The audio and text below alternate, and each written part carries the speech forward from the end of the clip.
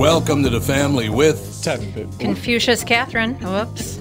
Oh, here we go. He's gone for 2 weeks. He forgets how to do I it. this up every time. Disaster, Tevin Pittman. Confucius Catherine. Confucius. And Andy Brett Bernard. How about I quit Tom? How about that? Yes. Don't you want to know my Confucius quote? Yes. We'll be right back with Catherine's Confucius quote with the family. Michael Bryant, Brad Sean Bryant, what's the latest? We're just trying to represent people who've been injured through no fault of their own.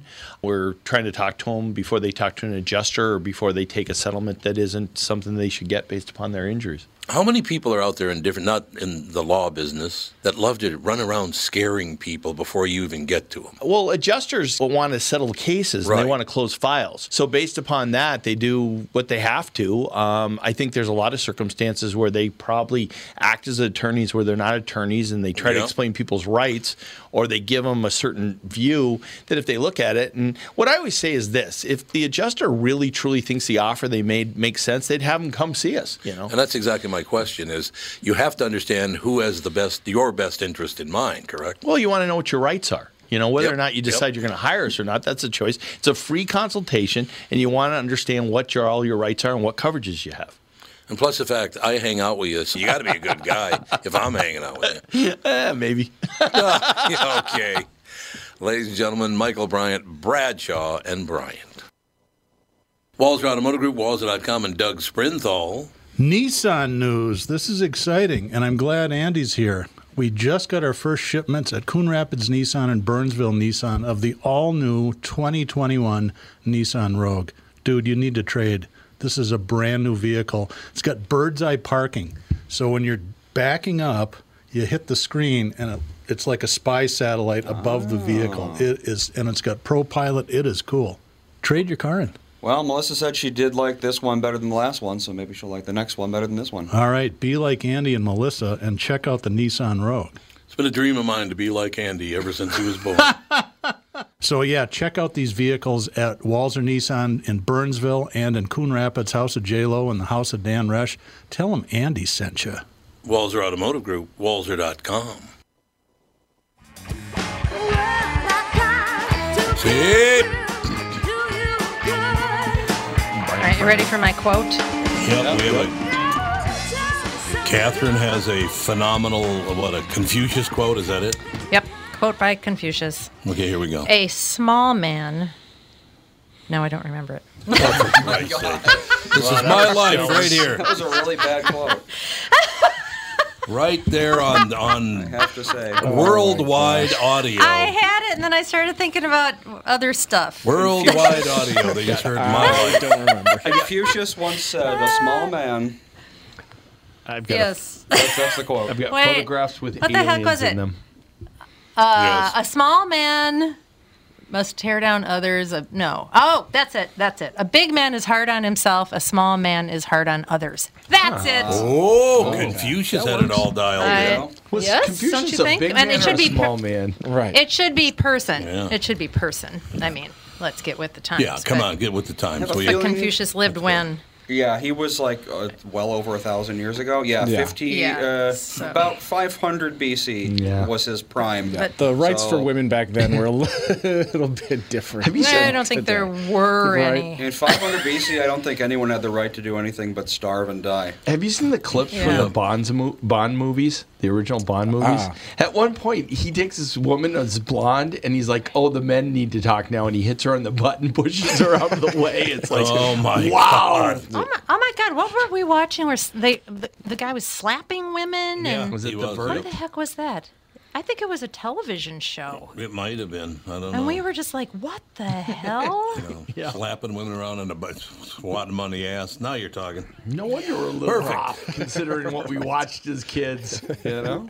Yeah, what the hell is wrong with it? Oh, by the way, Tevin, I knew. Thanks a lot for what you did to Disney. That's really great. Uh-oh. What do my people do now? Well, now we had come to the understanding that the Muppets are racist. The They're Muppets are racist. racist. Why? Are there any black Oh, you- Muppets? There aren't any. Not that There I aren't know. any Like, white see Muppets. there. Well, Miss like Piggy could animals. be. Waldorf. It's like frogs and stuff. So Yeah. It's mostly frogs and Yeah. stuff. Well, yes. the two old guys up in the Statler cranky and guys, Waldorf. those are both white guys. Oh yeah, Oh, I guess so. That's true. Yeah, but they don't go after Tevin. What the hell? They just say how rotten the show is. I think there's inner tapes of those two that I gotta believe they go probably. after lots of people.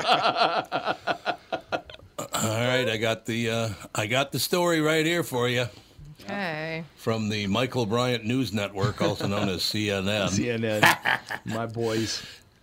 Disney Plus is warning viewers that some episodes of The Muppet Show feature negative depictions and mistreatment of people or cultures.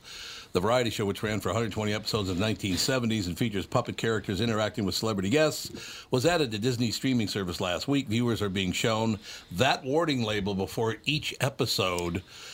It says the show indicates negative depictions and or mistreatment of people or cultures.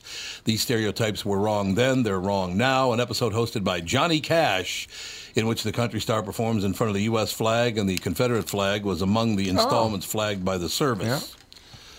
Well, that was 50 years ago. Yeah, 50 Right, years not- But they're Could you playing forgive it 'em? now, and so people are seeing it now and saying, Christ. "Well, you know." Yeah, and I think it's one of those things too where they have to say something because otherwise they're going to get backlash. Yeah. Like they could say, "Hey, we have these old episodes Well- that your grandparents used I to bet watch." you Ben Why not Vereen just did edit some that soft stuff- shoe in there that might today be a little off. Why you not know? just edit that stuff out? Yeah, why not? Because they Yeah. probably You know, didn't I want mean, to why- take the time and didn't. Yeah, it's people time and don't money. think about it, you know. And Better I than wonder- bad press. And I wonder how much like money they make off of putting the Muppets, like the early ones, on TV. Like, is anybody really asking to see Yeah. the Muppets? Yeah. Oh, that's. Apparently somebody is. And they're like, "Wait, what?" I think the Swedish Chef is terribly racist. Oh, racist as fishy hell. I like Hilarious, I but- like the fact Miss Piggy is tougher than anybody else on the show. She can beat the hell out of anybody. I love Oh, that yeah, about That's her. true. Works for me, but I've always loved the Muppets, so it's kind of put me in a black mood for today. And Why is it got to be a black mood? Yeah, I know. I love just playing around. You know where I got that from, actually? Well, I like a 1970 Beetle Bailey cartoon where the young black sergeant comes in to talk to the captain, and he said he's having a rough day and blah, blah, blah. And he goes, "Oh, don't worry about that stuff. This is going to be a problem. I just really wish you wouldn't be in such a black mood." It came from a Beetle Bailey cartoon. The whole point of it 50 years ago was stop judging people by their skin color. And that was 50 years ago.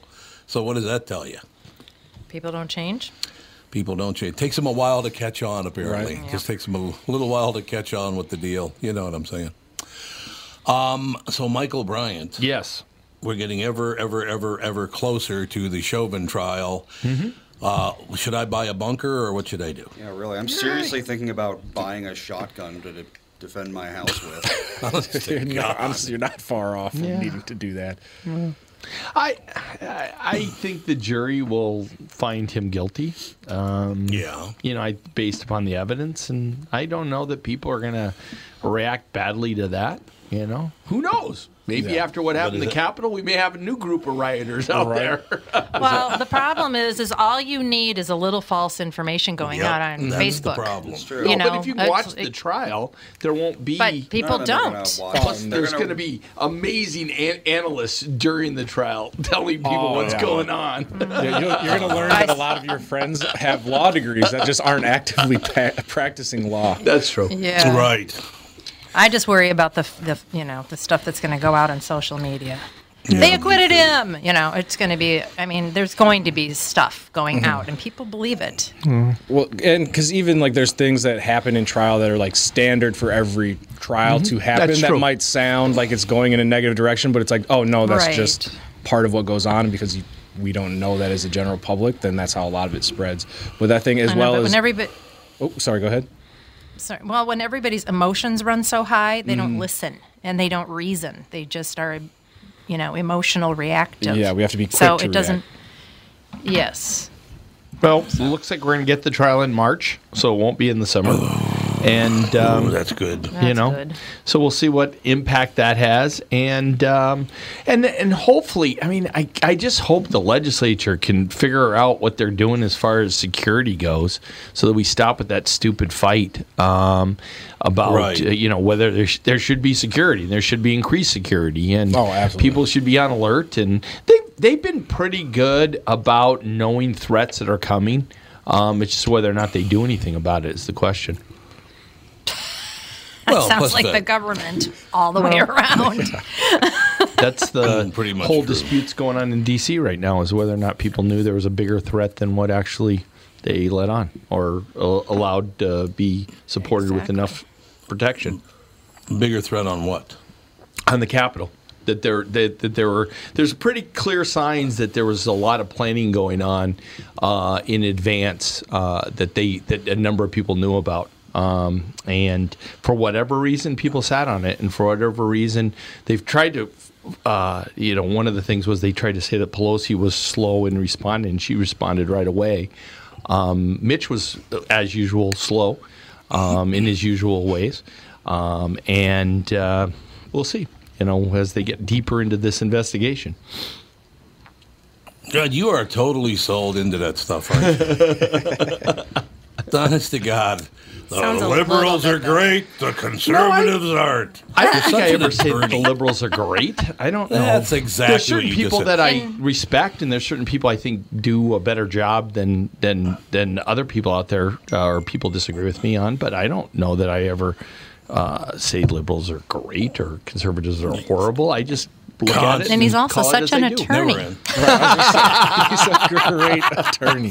He's just said a lot of words without saying a lot of words. No, I said what I believe. I try to call it like I see it. I have a slant I don't disagree with. I grew up in a certain way and have certain beliefs. I mean, I'll never like the Yankees no matter what. It's true. It's true. Okay, so last question before we move on from that. I still don't understand why it was a riot at the Capitol, but a protest everywhere else. Oh, there were riots that took place when they were going into stores in Minneapolis. I don't think there's when they went into Target. I don't think anybody called that a protest. No. So yes, they did. No, they did. Actually, when they were in Target, I don't think that. No, I don't agree.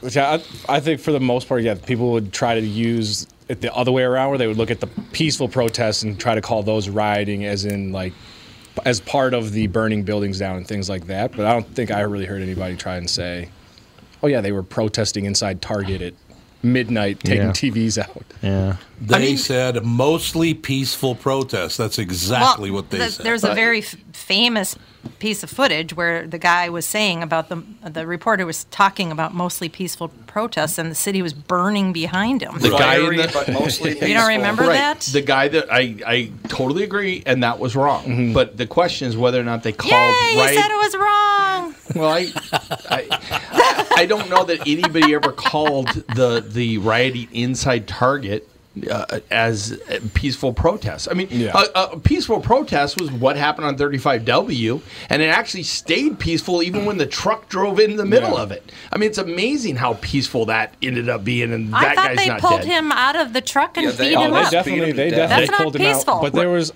not like peaceful. PJ Hill, who was like the leader that was out there. As they were pulling him out of the truck, was like, "Hey, leave him alone." Yep. He didn't.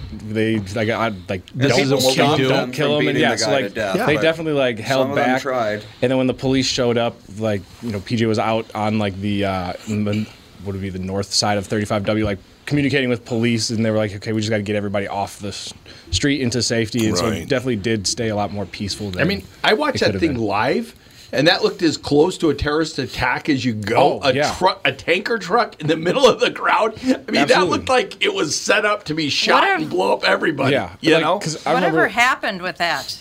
Well, Whatever happened to apparently the driver? he's facing charges, and there's much more to that underlying story. Because originally it looked like he's just confused, and then they went further with charges, and it'll be interesting to follow that because there's deeper story to that. Yeah, and they have messages that are supposedly from his phone where it was saying "Hey, we're going to take care of your family.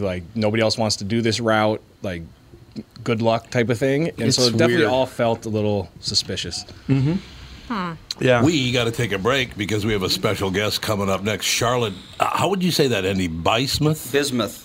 Bismuth. It's bismuth, okay. It's the active Charlotte ingredient Bismuth. in Pepto-Bismol. Yes, it's a good Probably question. And her lead name with- is Charlotte Bismuth. He's not talking Charlotte about Pepto-Bismol. Pepto. Charlotte Well, Pepto. she's talking about is medicine, her- so Okay, I guess that makes sense. There she is. Oh, then she So knows. it's bismuth? Bismuth. Yeah. Bismuth. Okay.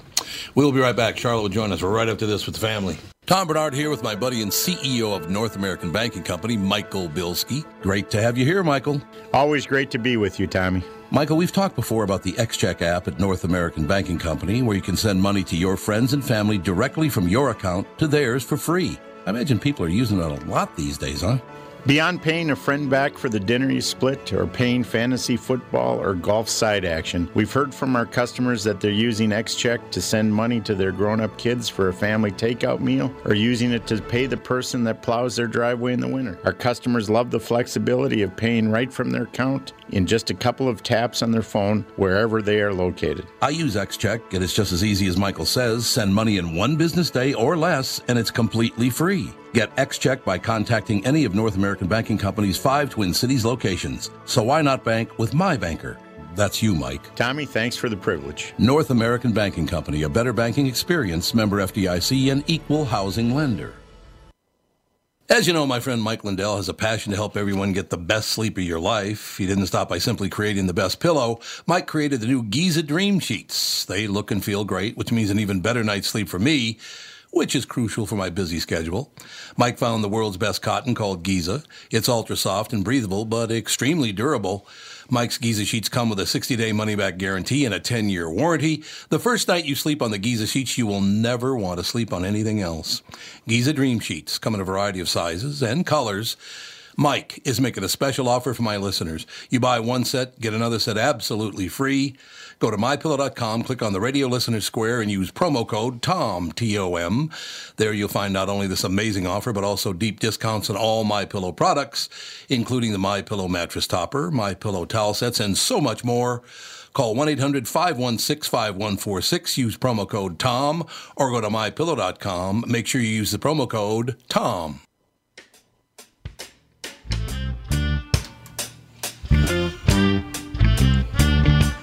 We're back, ladies and gentlemen. What do you think of that action? Sure are. Charlotte Bismuth. Is Charlotte with us? Yep. Charlotte, how are you? I'm well. Thank you for having me. It's a pleasure. Bad medicine catching New York's deadliest pill pusher.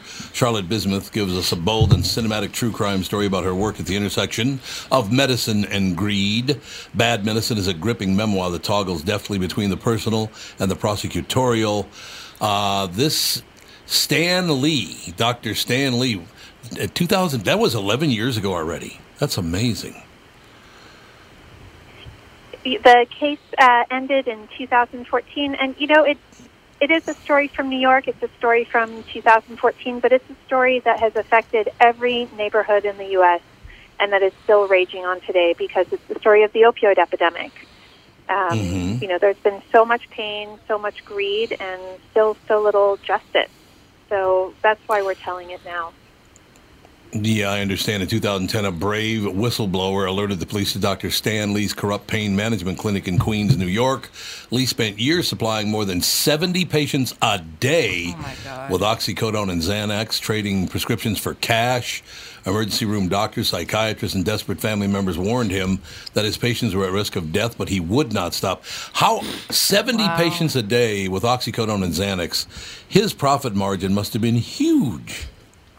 It was huge. The 70 was the average. There were days when he saw 100 or more, and he didn't take appointments, just numbered tickets that were given out. He charged either $100 or $150 in cash, depending on how many pills you wanted. So he brought home nearly $500,000 in just 2.5 years, and that was just the cash that we were able to trace. Wow. Oh, so there's a lot of other cash you probably couldn't even find, I'm sure. Exactly. What a story. Is there any tally on how many people might have died from his evil doing? Unfortunately, we uncovered 16 overdose deaths among his patient population, but those were the patients that we could trace back. Those were the ones who had received prescriptions from him, and we knew that there were patients selling their prescriptions outside the office, sharing their pills with friends and family members. So, I'd be terrified to know, frankly. But if you multiply this practice by all the other corrupt doctors, unfortunately, that operated, that's how we start understanding the death toll that our nation has suffered. God, it's so amazing, Charlotte, because just a couple of weeks ago we had a case here in Minnesota, Buffalo, Minnesota, where a guy got very angry at the clinic and his doctor because his doctor wouldn't give him another month's worth of, I believe it was oxycodone. He had just given him his last month's prescription for oxycodone, and he did the entire month's supply in 11 days. Jeez. And right, here comes the problem. 11 days to do 30 days worth of oxycodone. He ended up killing a woman, unfortunately. Killed a female nurse at the clinic. Shot two others, it's right? Really and tragic. Shot two other people, yeah. Mm-hmm. It's really tragic. There's the tragedy of people who have legitimate chronic pain conditions who may be having a lot of trouble receiving appropriate treatment now. There's the tragedy of doctors putting patients on medications and not knowing how to take them off or how to help them when it goes wrong. And in our case, too, there was a horrific incident like that. One of Dr. Lee's patients became so addicted that he robbed a pharmacy, killing 4 innocent people in the process and making off with 11,000 hydrocodone pills. That happened while we were preparing a grand jury presentation, and I have to tell you, it, still to this day is something that I have a lot of trouble digesting and living with. What happened with him as far as, once he was in the criminal system, what happened to him as a result? He ended up pleading guilty, and he is serving life in prison. Yeah. Wow. Oh, do you mean the young man who did the that? pharmacy robbery? Yes. Correct. Yes, he's serving life in prison. Unbelievable story. What? No, Charlotte, has the world always been this way? Maybe it's just because of the COVID situation and all the rest of it that I've been noticing. Boy, money over everything and anything. Money means so much to people.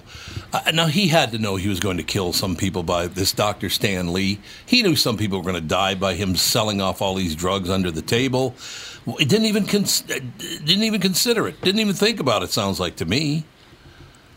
Well, unfortunately, I think he was aware. I mean, I know he was aware because we proved that he had received warnings from emergency room doctors, critical care doctors, from family members who begged him to stop prescribing, who told him that their loved ones were overdosing, were being found unconscious at home.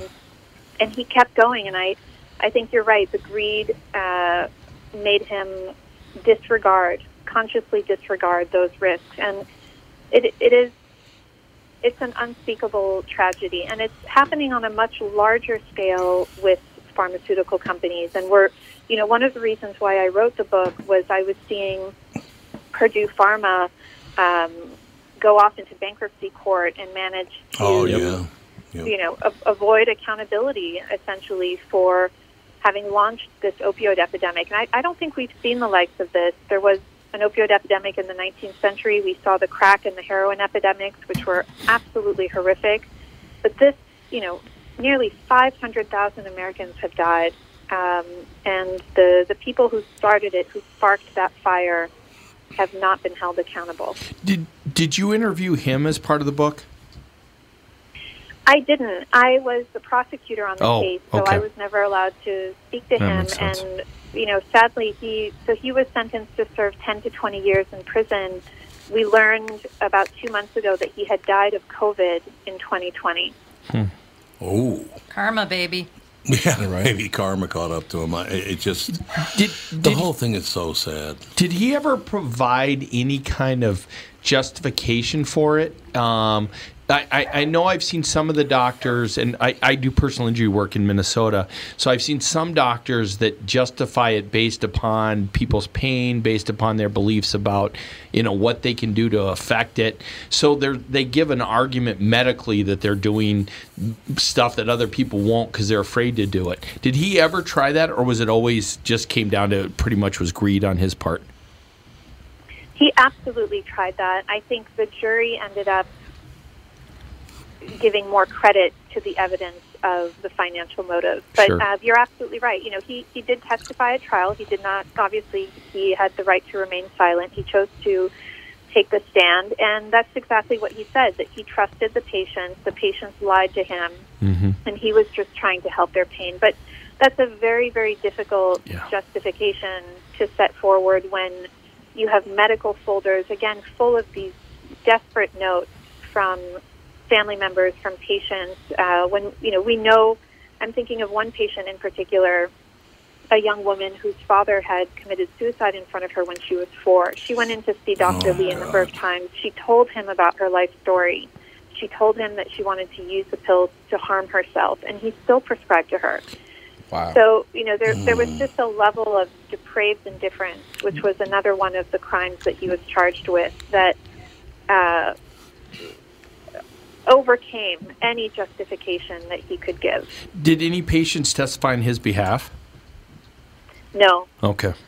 He called an expert medical witness. Interestingly, that physician had been on the payroll of a number of pharmaceutical companies and had been the president of a nonprofit society that was funded by Big Pharma as well. And he obviously the jury didn't credit his testimony either. Yeah. What's so amazing about this is you look at it. So he's buying. So the doctors buy the pills from the pharmaceutical company, or are they just kind of a gateway to get from the pharmaceutical company through the doctor to the patient? So the money goes from. I mean, does the doctor actually have to purchase the pills, or is he given the pills to then prescribe to other people, and that's the way the pharmaceutical company makes their money back?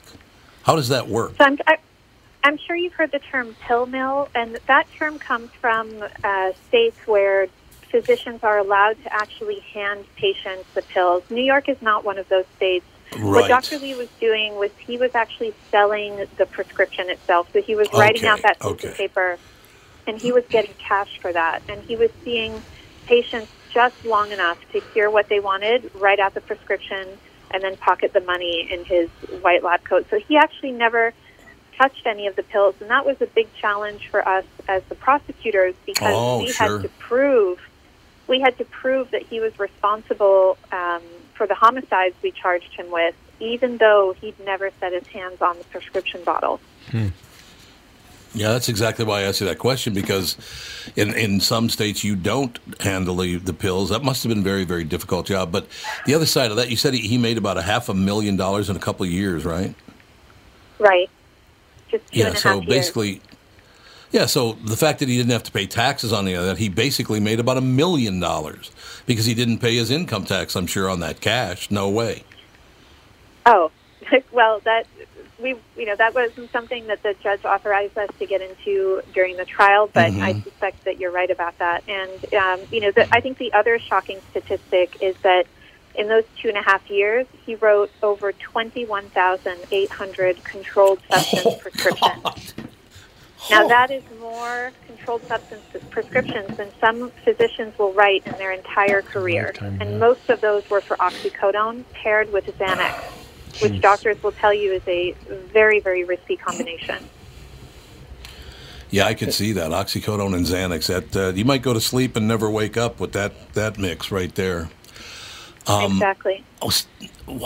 So you sat face-to-face with this Dr. Lee, correct? For 18 weeks of trial. That's right. God, 18 weeks. Ooh, man. That's out there. So what did that feel like, being around a creep like that? I suppose it's part of your job, though, huh? It is, and, we were really focused on getting our case together. We called 70 witnesses.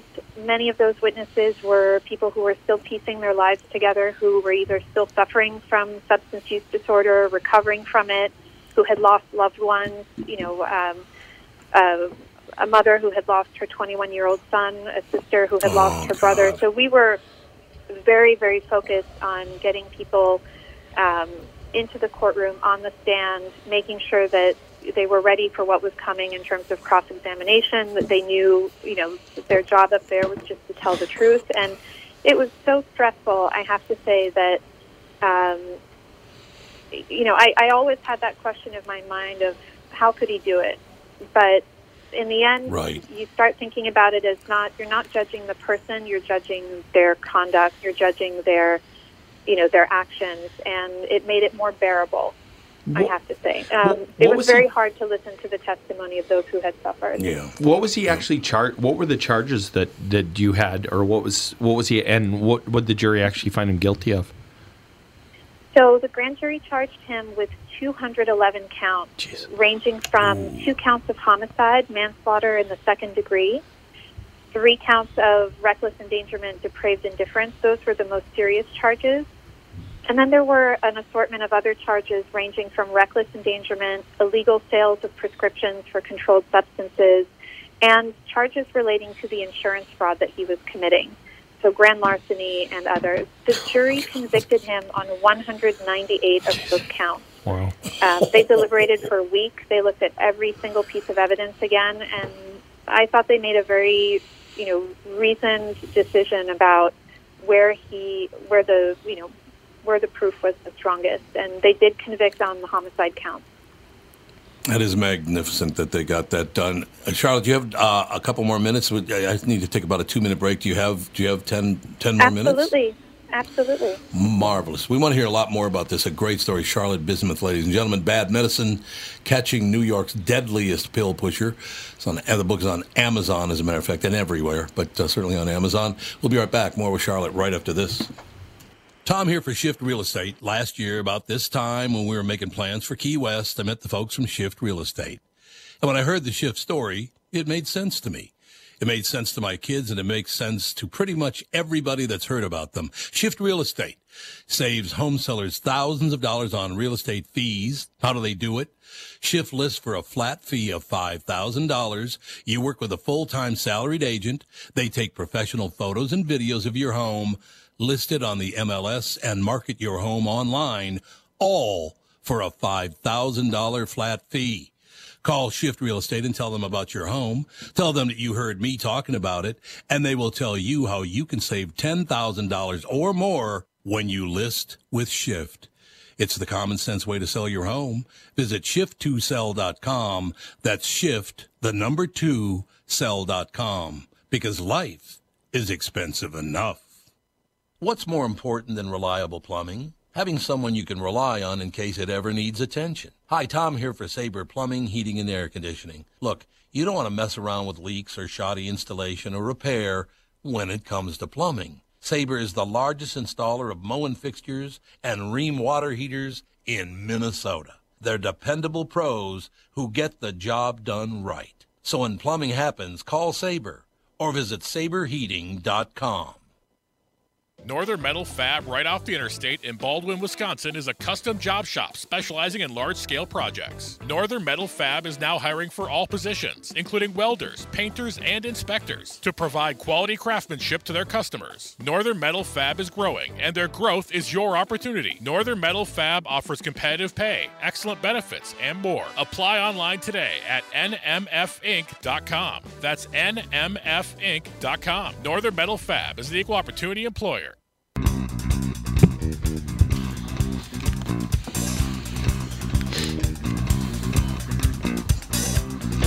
We are back, ladies and gentlemen. Bad Medicine, Catching New York's Deadliest Pill Pusher. It's on Amazon and available everywhere. As a matter of fact, Charlotte Bismuth with us. Charlotte, do you use that name, or is that your real last name? That is my real last name. Do you know what it means? Well, I know that it's the name of an element from the table of the elements, but otherwise, that's as far as it goes. Do you know what it's in? Bismuth. You know what it is. You know what bismuth? What well, bismuth I know is it's in an ingredient Pepto-Bismol. Yep, I know very it's good, Pepto-Bismol, Charlotte. and How would well, how would she not know that? Yeah. People were teasing me about that all through middle school, so it's Yes, burned into my brain. Yeah. But I love the fact that Pepto-Bismol beat oxycodone. That's phenomenal. That's a great story right there. I think it's a great That's a good story, as a angle. matter of fact. It is a great angle. How is it tough, Charlotte, to sit through 18 weeks around a guy, a doctor who knew he was killing people? Is that hard? Yes, it is hard. It's Yeah, hard I bet. when you don't know if you're going to be able to hold them accountable, and it's not even a question of the conviction. It's a question of getting the evidence out there and getting it out the right way in a way that the jury can understand it. And again, we were so concerned for our witnesses. I mean, to ask a mom, one mom, Margaret Rappold, who had lost her son at the age of 21, he died alone in his car, to ask her to take the stand in front of Dr. Lee and his defense attorney to tell her story of the most painful days of her life to a courtroom full of strangers, with the defense attorney about to cross-examine her, and she was so brave. She powered through it. She told the truth. She was as helpful to the defense attorney as she was to us, and she was one of many family members who stood up. And I have to say, nothing I could have experienced would have been as difficult as that. That really put, my situation in perspective. God, people, the human brain, once in a while, you look at it and you go, there's no way a doctor went through all of that to help people and to make people feel better. He does the exact opposite. Just because there's some tax-free cash involved, he's killing people off. I suppose, though, he doesn't blame that on himself, does he? Stanley probably thinks, well, I gave you the pills, but you're the one who took them all. That's probably exactly what he he thinks. said at trial. That's exactly God, what he a said. shock. And What a shock. and that's what the owners of Purdue Pharma, members of the Sackler family, that is what they said for decades. They said it's a good drug and it's being abused by bad people. That was their line, and Dr. Lee adopted that line at trial, but that came right from the top of Big Pharma. Well, was that an issue for some jurors on that? You've got something that's legal. You're not dealing with heroin dealers where heroin's illegal in most places. Now you are. But was that a struggle, or was that a voir dire issue that you guys dealt with on the question of it in and of itself, it's a legal drug that is prescribed, versus other drugs. Absolutely, that was a huge issue, and we did talk about it in jury selection. Jurors had a questionnaire. Now it was, as as an attorney, these things are highly negotiated, and between the defense attorney and the prosecutor, especially because the last thing we wanted was a mistrial, we were very, very cautious about jury selection. But we did try, and I think we succeeded in picking a jury that promised to consider the evidence, no matter what their own opinions might be. And they did. The fact is that,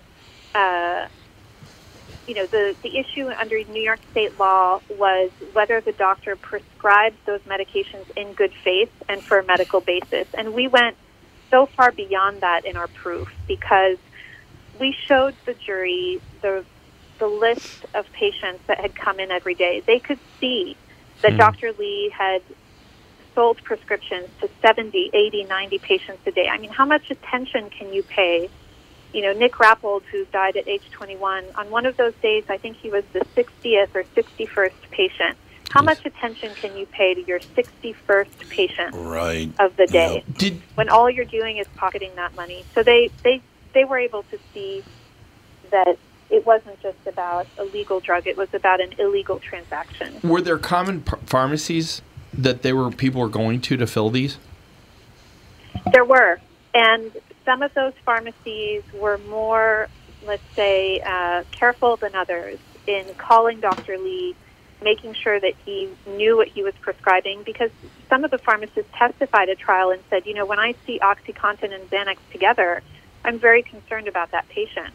But ultimately, the doctor has discretion to prescribe, and the pharmacies are small businesses, and as long as the physician confirmed that it was a legal prescription, they went forward. Mm-hmm. God, what a story this is.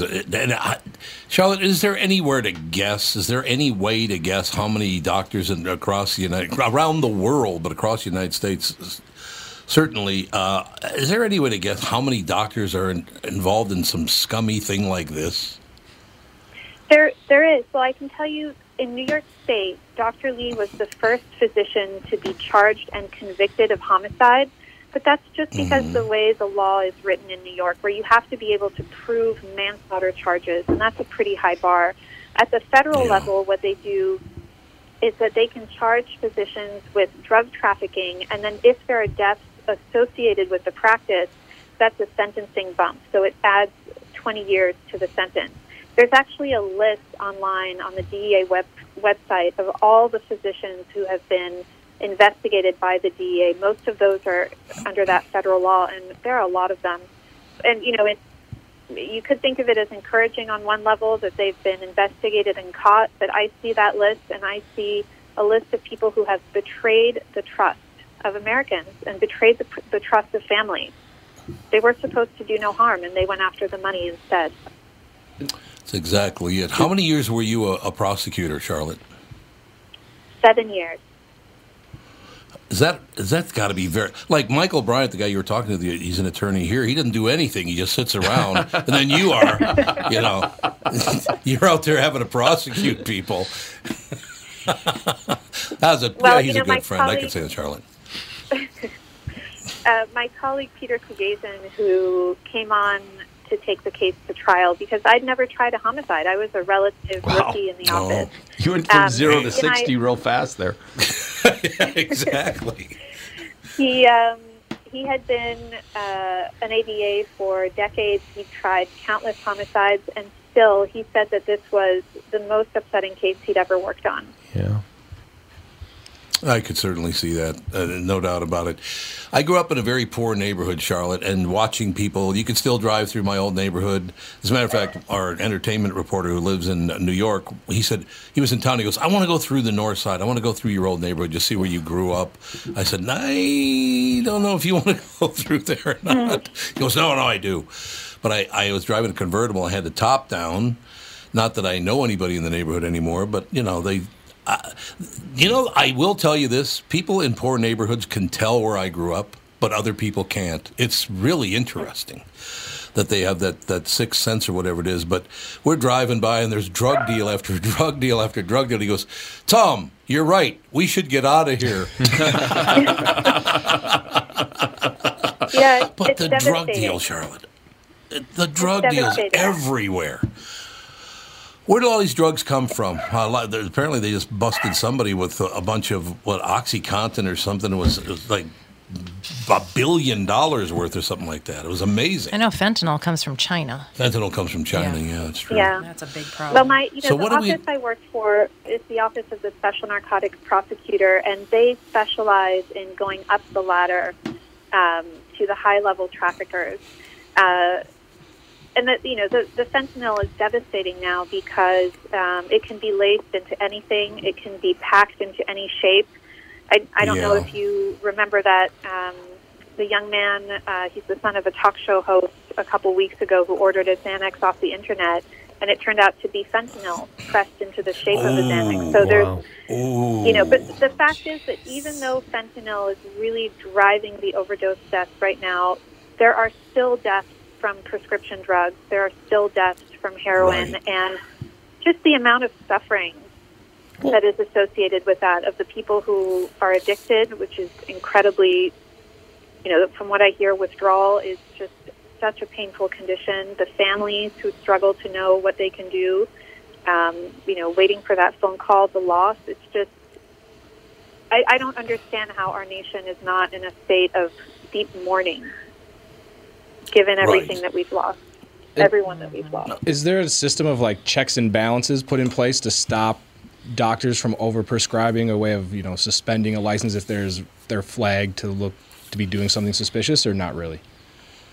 There is. It really depends on the state. I don't know if you've seen the Netflix show The Pharmacist, but Dan Schneider in Louisiana was able to get the state board in his state to respond to a very corrupt doctor. In our state, unfortunately, what happened with Dr. Lee was that nobody else was doing anything. And it came to the point where we realized we had a public health emergency on our hands, especially after the murders in the pharmacy. And, you know, it's unusual for a prosecutor's office to jump in and handle those cases. There should be a system of checks and balances. The physicians should hold each other to that high standard. But, you know, it's a system based on trust, and they abuse it. Well, we also allow, I mean, there's advertising, there's so much that we allow. Some of it has led to a backlash that's severe. Like in Minnesota, we've seen, you know, complete cutoff where they've cut people completely off that they're not in a position for withdrawal reasons to be cut off the way they have. And so I don't know. We allow a certain amount of advertising, a certain amount of work by pharmaceutical companies that if we're going to truly face the problem, they're really the ones we should be going after beyond just the, you know, bad doctors that are getting money off it, because there's people making billions off it. Right. Absolutely. Absolutely. And I hold the pharmaceutical companies responsible. And in terms of the doctors, you know, again, the tragedy is the patients who cannot get help for their pain. Yeah. And those who are being treated as though they are, you know, committing an illegal act by asking for help with their pain. The problem is that many doctors have not been trained in how to taper patients off opioids when they start them, or they haven't been trained in how to treat substance use disorder, opioid use disorder. So expanding that training, expanding the access to the medication that can help people get off these highly addictive drugs is so crucial. It would save so many lives.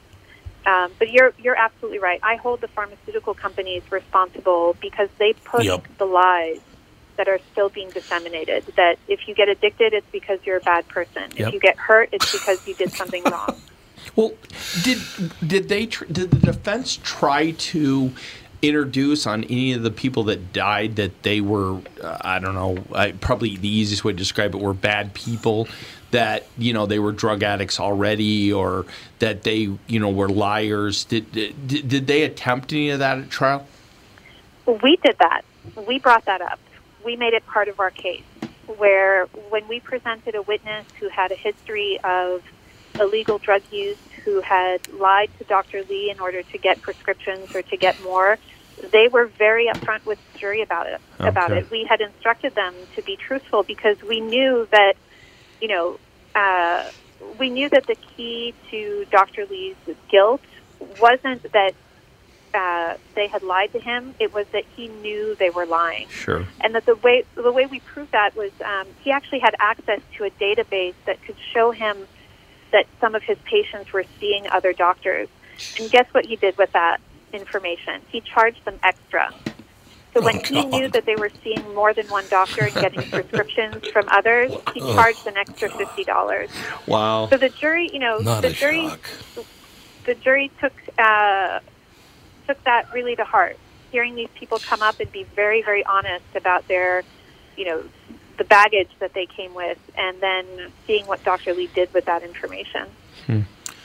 We only have 1 minute left. I think, Charlotte, your dog has a question. Well, I think that question is for my son, who asked for a dog and is doing a great job of taking care of him. There you go. What kind of dog is it? He's a spaniel mix. Oh, Very cute. so very you well taken care of, by the way. Got a wild one, because we have a spaniel, and he's a maniac. He is a maniac. He loves to chase the leaves down the street. Charlotte, you are a terrific guest. I appreciate your time today. I learned a lot. And one of the things I learned is there are not a lot of good people left in the world, unfortunately. It's our great pleasure. I think there are Charlotte more Bismuth, than you ladies. think. I think there are more than you think. I really believe in it. And I thank you very much for having me. Thank you, Charlotte. Ladies and gentlemen, Bad Medicine, catching New York's deadliest pill pusher, Amazon, available on Amazon and everywhere else. Charlotte Bismuth, Bismuth, the main ingredient in Pepto-Bismol, as Andy pointed out, which I thought was terrific. Oh. And she just said, well, I think it's in Pepto-Bismol. So Pepto-Bismol kicks oxycodone's ass. I love that. That's a great headline. We shall take a break and be right back with Hour 2. A lot of stuff coming up in Hour 2. We're going to have a deserted soul back home finally, a deserted soul in Texas for a week, freezing her ass off. Yeah. And also, of course, Kostaki Economopoulos. We got Michael Bryant. We got Tevlar. What more did you ask Alex. for? I'm actually leaving. Alex is Alex showed up. I heard her sniffing. I'm like, she's there. I'm here. Sniff, showed up sniff. and I'm the leaving. storm. Oh, you're leaving? Yeah, I got to go to work and pay bills. Oh, wow. You got a job. Surprises for a black man in America today. Working. Oh, Tevlar. You got him. I love it. All right, well, you're coming back next Monday, I hope. Well, not next Monday, but 2 Yeah, weeks. Yeah, Are next we week doing we're a show? dark. Oh, you're dark next week. Okay. Yeah, next week we are not. Indeed. The whole week. Yeah. I thought Monday we were going to do a show. I may come and do my own show. You guys can do a show Tom if you want. is taking a week off. You need a week off. He no needs doubt. it. We'll be right back with Hour 2.